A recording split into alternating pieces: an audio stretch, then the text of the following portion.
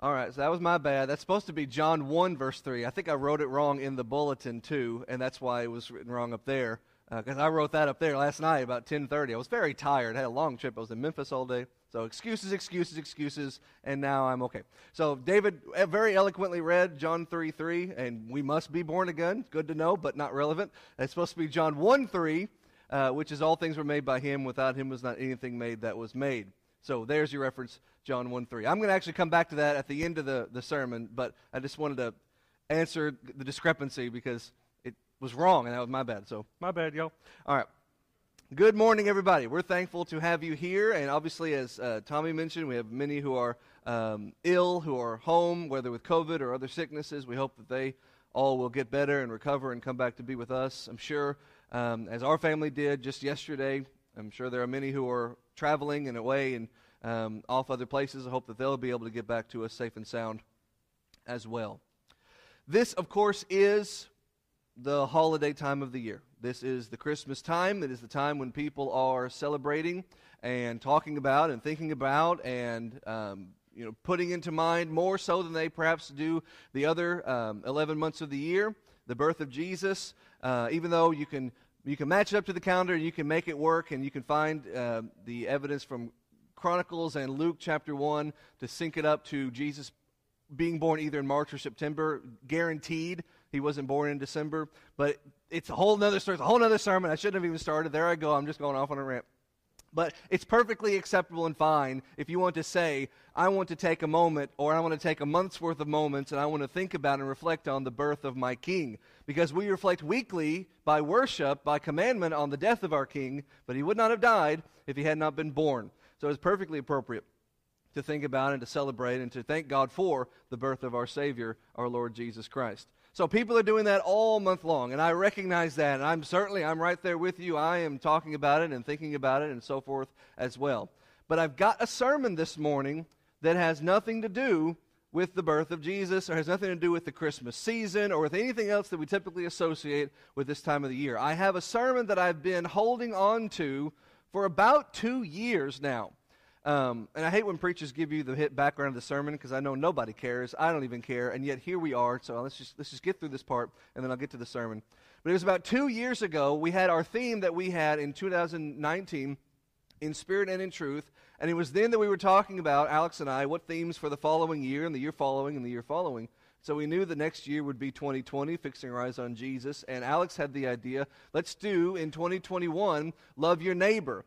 And immediately, we start coming up with sermon ideas, even before we even got to 2020, because we were thinking about what can we do with Love Your Neighbor. And one of the things we wanted to do with this year's theme is answer questions that our neighbors may have.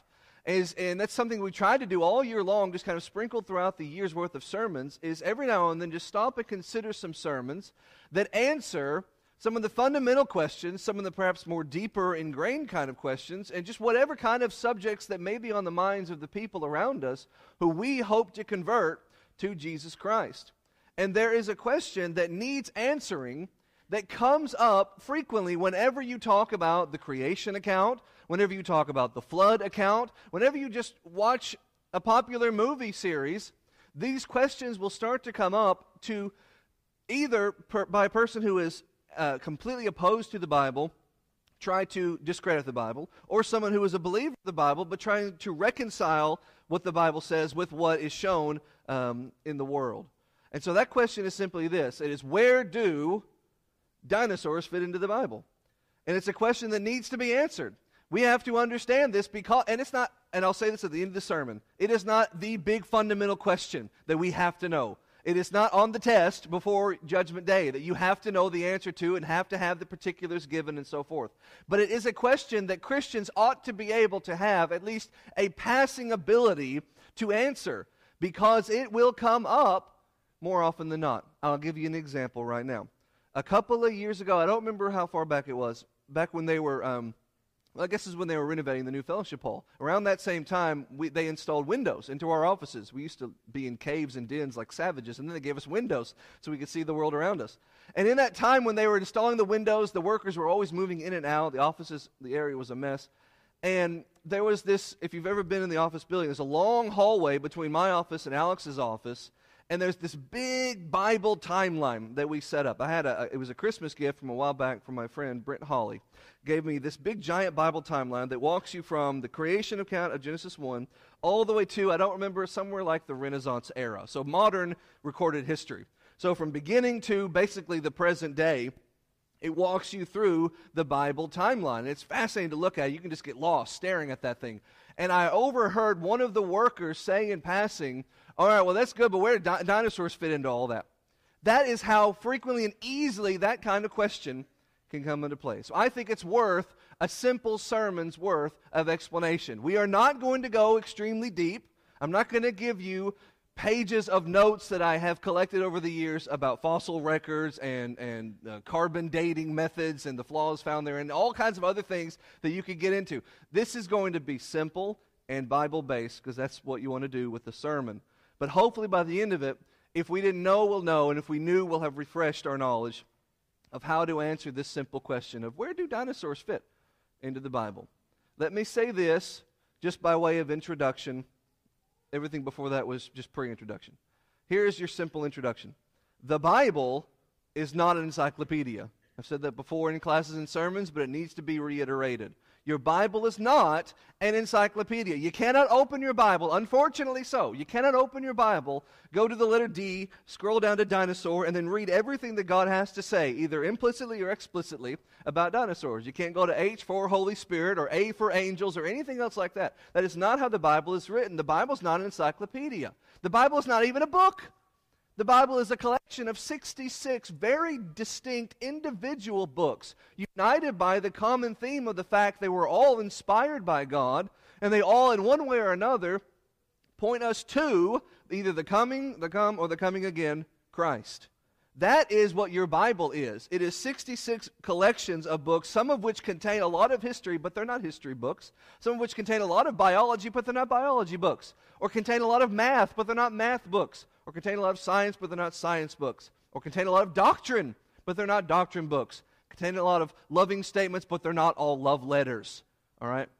But your Bible is this varied, multifaceted collection of books, all inspired by God to give you the right information that you need to go to heaven. The Bible is not going to tell you the things that may be itching your brain in a random thought. How did the people use the bathroom back then? What does it mean when the Bible says he lifted his skirt or he lifted his robe? That means going to the bathroom, number 2. What does it mean when they had a special kind of armor that was described in certain ways like Goliath's armor? How did they make that armor? How did they make his giant spear that he carried? Things like those kinds of questions that would nag me. The Bible doesn't just say, all right, now here's 5 paragraphs about that, because it's not an encyclopedia. If you're driving down the dirt road and your chariot wheel breaks, do they have a spare wheel in the back? I have legitimately wondered about this. Or were you just stuck? Were you just, out there? You should have had a spare on you, but they didn't carry a spare. Do they have like a spare, like a Jeep, in the back? Those kind of questions your Bible's not going to answer because it doesn't matter. What's the deal with dinosaurs? Your Bible doesn't just explicitly answer that question. The Bible's not going to tell you everything about everything. But if you read 2 Peter chapter 1, verse 3, what the Bible does is it tells you everything that you need to know about what you need to know. The Bible gives you all things that pertain to life and godliness through the knowledge of Him that has called us to glory and virtue. The Bible does not tell you all things. It tells you all things that pertain to your spiritual life and the godliness that you're supposed to exhibit in that life before God and your neighbors and your church community. That's what the Bible provides. And so if you go into the Bible wanting it to do something it can't, I can understand why you'd be frustrated. And there are a lot of people who are frustrated because they open the Bible and they want a simple, input-output answer. I want to know everything there is to know about dinosaurs, and it doesn't work that way. Or some other subject you may have in mind. And they get frustrated and they start to doubt. Or if they go into it with the doubting idea already, they read it, they can't find it, and they confirm to themselves, well, then the Bible must not have all the answers. Well, as a matter of fact, the Bible doesn't have all the answers because it doesn't ask all the questions that matter. It answers everything that matters, but you're asking the wrong question. Don't get mad at your toaster if it can't pour your orange juice. Get mad at your toaster if it can't toast. Don't get mad at the Bible if it doesn't tell you everything you need to know about dinosaurs. It tells you everything you need to know about Jesus. That's what matters. Nevertheless, there are some things that we can learn about this subject that is so commonly talked about. There are some things the Bible tells us about dinosaurs. Let's start with the word. You always have to define your terms. Dinosaur, as with most words from our English language, is just stolen from other languages. In this case, the Greek language. There are two words put together to make what we call dinosaur. The first one is dinos, which means terrible. And that's the classical meaning of the word terrible. Not like really, really bad terrible, but like awe-inspiring terrible. God is a terrible God. That is an okay statement to make, assuming you mean by terrible, he makes your jaw drop. He makes you stand in awe. In fact, we sing that song. I stand amazed, I stand in awe. That's the meaning of the classical word terrible. I am awestruck at the magnitude and the massiveness and the size, scale, and scope. Well, that's the word here, dinos, terrible. The other word is saura, which is just the Greek word for lizard. Whether it's a little itty bitty lizard, or whether it's a bigger lizard, or whether it's a lizard that is so big you stand in awe of its magnitude. And thus those two words together become, and I'm going to say it just like a southerner because I hear saura, and so I have to say it dinosaur. That's how it sounds like. It sounds like Mr. DNA in Jurassic Park. Dinosaur, right? That's the word. That's how we get the word dinosaur. Very, very big, awe-inspiring lizard. There are some things we can know. I have 3 simple points for you, and then I'm going to be done. Point number 1. Dinosaurs, we know from the Bible, dinosaurs were made. Open your Bibles to what would probably be like page 2 or page 1 even of your text. Genesis chapter 1. And read with me just one little verse, right in the middle of the creation account, day 5, if you're keeping up with it that way. Look at Genesis 1:25. And God made, underline that 3-word phrase if you want, and God made the beasts of the earth after his kind, and the cattle after their kind, and everything that creeps upon the earth after his kind. And God saw that it was good. And God made the dinosaur. Now, can you find the word dinosaur in this verse? No, you can't find the word dinosaur in this verse. It's not an encyclopedia. It doesn't work that way. You also can't find the word penguin, but I've seen some of those with my own 2 eyes. You can't find the word lizard, and even the little bitty lizards. You can't find monkey. You can't find your name. And yet those things were made, and they are not, if not directly referenced, they are implicitly referenced from those first 3 words. And God made. Where did the monkey come from? Where did the turtle come from? Where did the lizard come from, whether he's a terrible or a small? And God made. These things did not just slither out of some sludge and go from one kind of species to a completely different kind of species, and then over time become a completely different kind of species until they became a species we would call a very big lizard that started out as just some microbe and some sludge and some water somewhere. No, and God made. God did not just sit back and watch, nor did God just facilitate the evolution of something to something else, and God made. These things did not just come out of nowhere for no purpose. And God made. God crafted. God created. God molded into existence. In fact, that's the way John describes the creation in John chapter 1.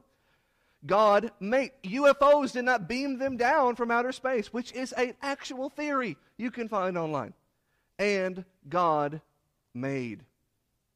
He didn't make them for nothing. And God designed, and God purposed, and God wanted to make. I remember, I think it was in 6th grade, so like 1996, all right, to date myself. In 6th grade, I was in art class, and I have it in my office if you want to see it. I had this little bitty canvas I was tasked with painting a picture on, and everybody had to have the same assignment. We all had to paint the same picture. It was a green field and a little fence post, all right? And I, having grown up on a farm, I don't know if you know that, I actually grew up on a farm, and I was tasked many times over the years to dig and build fences for my father. And sometimes I would build a whole row of these fence posts and then run the barbed wire around them and crank them back and tighten them up, only for him to arbitrarily say, yeah, but I wanted the fence here. So I have to redig the entire thing 6 inches to the left and redesign the entire fence. So I'm very familiar with what a fence post looked like. So I painted this fence post, I painted the green grass and the blue sky, and then just on a lark, I decided, probably from PTSD, to put a little barbed wire on that fence. So I just strung a little strand of broken barbed wire, and then in the sky, as most kids do, I did a little V, to symbolize a bird. That wasn't in the assignment. I just wanted to do that. I wanted to put that bird in the corner. I wanted to add that there. It has no actual purpose. It added nothing to my grade. I just wanted to put it there. God did not just arbitrarily decide to put animals on the earth. God did not just arbitrarily decide to put fish in the sea or birds in the sky or lizards on the ground, whether little or terrible. God wanted them there. That doesn't mean there's some grand purpose behind them. It means God is a painter. And painters sometimes like to add little flourishes. In fact, we're going to see that as we go to the next point and the context behind it. First point is this, though. Dinosaurs were made. Second, dinosaurs were mentioned. God, being a painter, will add flourishes to his painting, like a little V to make a bird or a lizard in grand scale, to identify and to magnify and to show off, for lack of a better phrase, perhaps, his own painting prowess. God, the creator painter, wanted to show off, again, for lack of a better phrase, no disrespect intended, show off his creative prowess when he made something. And that's the context here at the end of Job. We're not going to rehash all the book of Job. Alex taught a class on it not too long ago. You can reference that. But toward the end of the book, God and Job have a conversation, a very one-sided conversation, where God basically puts the servant in his place for a lot of misunderstandings and false presumptions that he had, specifically about God. And in the midst of that, God is trying to describe to him about himself to Job, about how humongous he is and how unchallenged and unmatched he really is. And so to do that, he wants to show him, here is something that I created. As effortlessly as I could create a bug or a beetle, I made this thing. And the verses, Job 40, verses 15 through 18, which I like to look down and read. So here's what it says. Behold the behemoth which I made, the King James says, with thee, I made alongside you, I made as well as you. He eats the grass like an ox. Lo, now his strength is in his loins, and the force is in the navel of his belly. I'll translate in a minute. He moves his tail like a cedar, and the sinews of his stones are wrapped together, his thighs. His bones are as strong as pieces of brass, and his bones are like bars of iron. So again, the context is, Job, you don't know who you're messing with. You don't know who you're talking to. I'm not just the maker of the little scurrying bug. Look at this humongous thing that I've created. Look at, I know the word dinosaur is not there, but look at this behemoth. Look at this humongous, imposing creation thing that I have made, Job, to indicate to you, to show you my creative prowess. And look at the way this creature is described, and see if it doesn't start to form a picture in your mind of something that you've perhaps seen in illustrations before. It is described as being an herbivore. It's described as having a strong, big, thick, stout midsection. It's described as having a tail like a cedar, a big, large tail, having small thighs and very strong bones, described in the text as being like iron. Now, if you want to find a critic of the Bible, you can find them.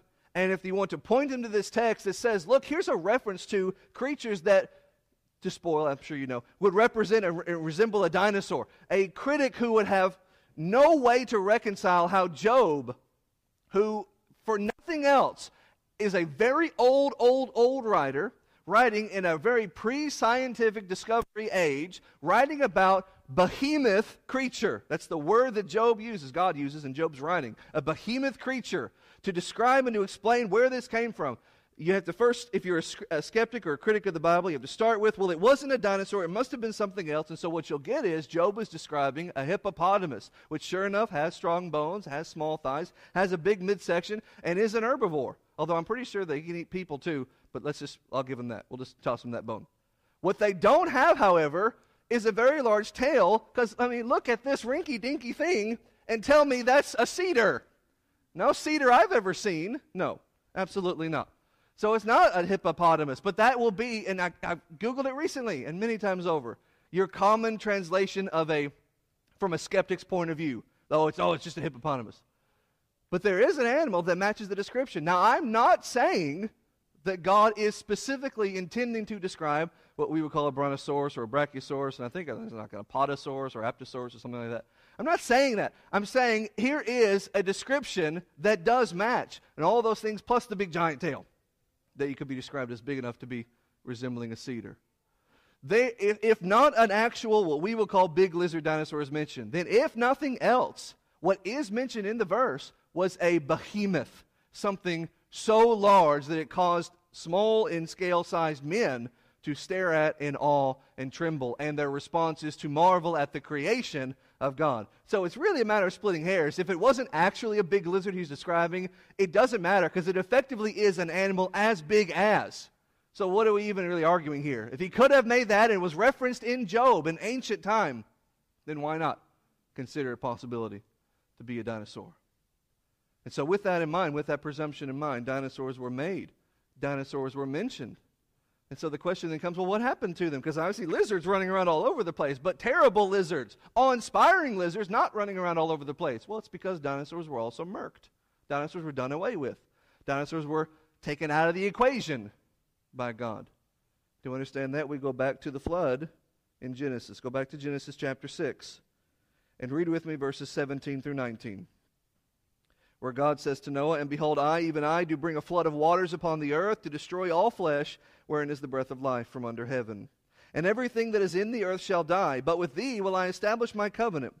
And you shall come into the ark, you and your sons and your wife and your sons' wives with you. And of every living thing of all flesh, two of every sort, you shall bring into the ark, to keep them alive with you. They shall be male and female." So here's our reference that we're very familiar with. If I can put this back in my bag. Here's our reference we're very familiar with. God is describing how Noah is going to take care of post-flood humanity, post-flood creation.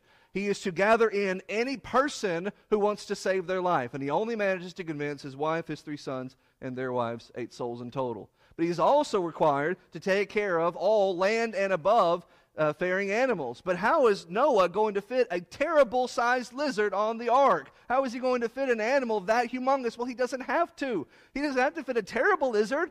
A lizard will suffice, because God did not ask him to put every kind of spider on the boat. He did not ask him to put every kind of monkey on the boat. He didn't ask him to put every kind of lizard on the boat. He just said, of every sort. Here's a sort of lizard.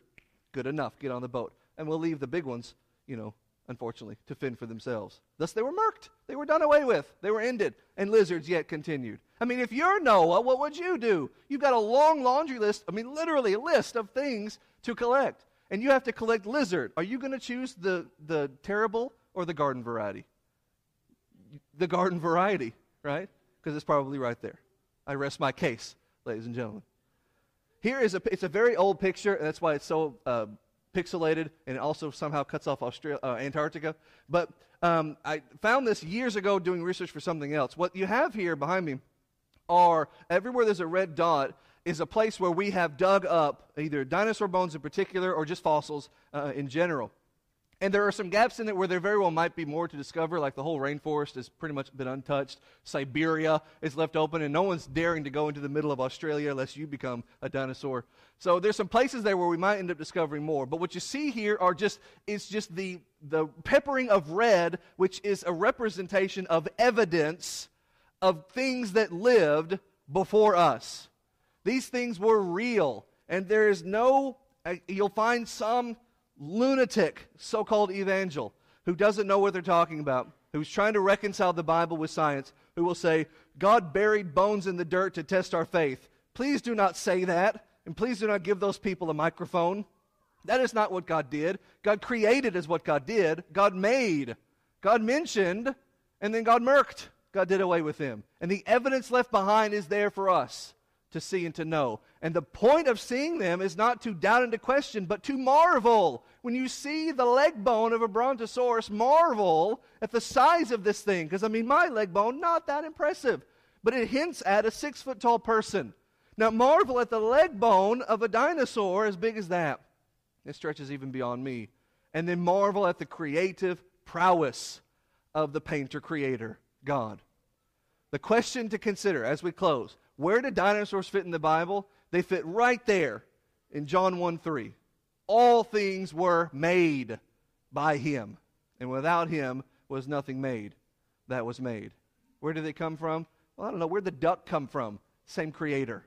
And it was just as impressive to his creative mind as the other, and it was just as effortlessly made as the other two. Now, I don't have a segue. I worked on one last night. I couldn't workshop one together. I don't have a segue from dinosaurs to the gospel. So I'll just say this. I guess here's the best I can give you. Dinosaurs don't matter. The history of dinosaurs, where they came from, how they went away, and so forth, all that is secondary, if not tertiary, if not just not even an airy. What is primary to you is your relationship with God. The creator that made the awe-inspiring and the small and little made you as well. You were made, and you matter, and you're important. And unlike an animal that was made, you have a purpose. And more than just God wanted to show off His ability to create. He made you in His image. He wants you to have a relationship with Him. So what is your relationship with God, your Maker and Creator, this morning? Are you a faithful child of His? If you are not, now is your opportunity to come back to Him. If you're not a Christian, here's your opportunity to believe the gospel. The good news that Jesus, your Creator, died, was buried, and rose. And you can obey that good news by yourself putting your sins to death in repentance, burying them in the watery grave, and then rising to walk in newness of life, Romans chapter 6. And if you are a Christian, if you have done that, but you've let doubts, especially about things that don't matter, and you've let worries and fears and problems of the world pull you away from God and Jesus Christ, now is your opportunity to come back to His loving arms, to come back to the shelter of the gospel, to receive the good news of your restoration. And if we can help you in any way, let us know how right now as we stand and sing.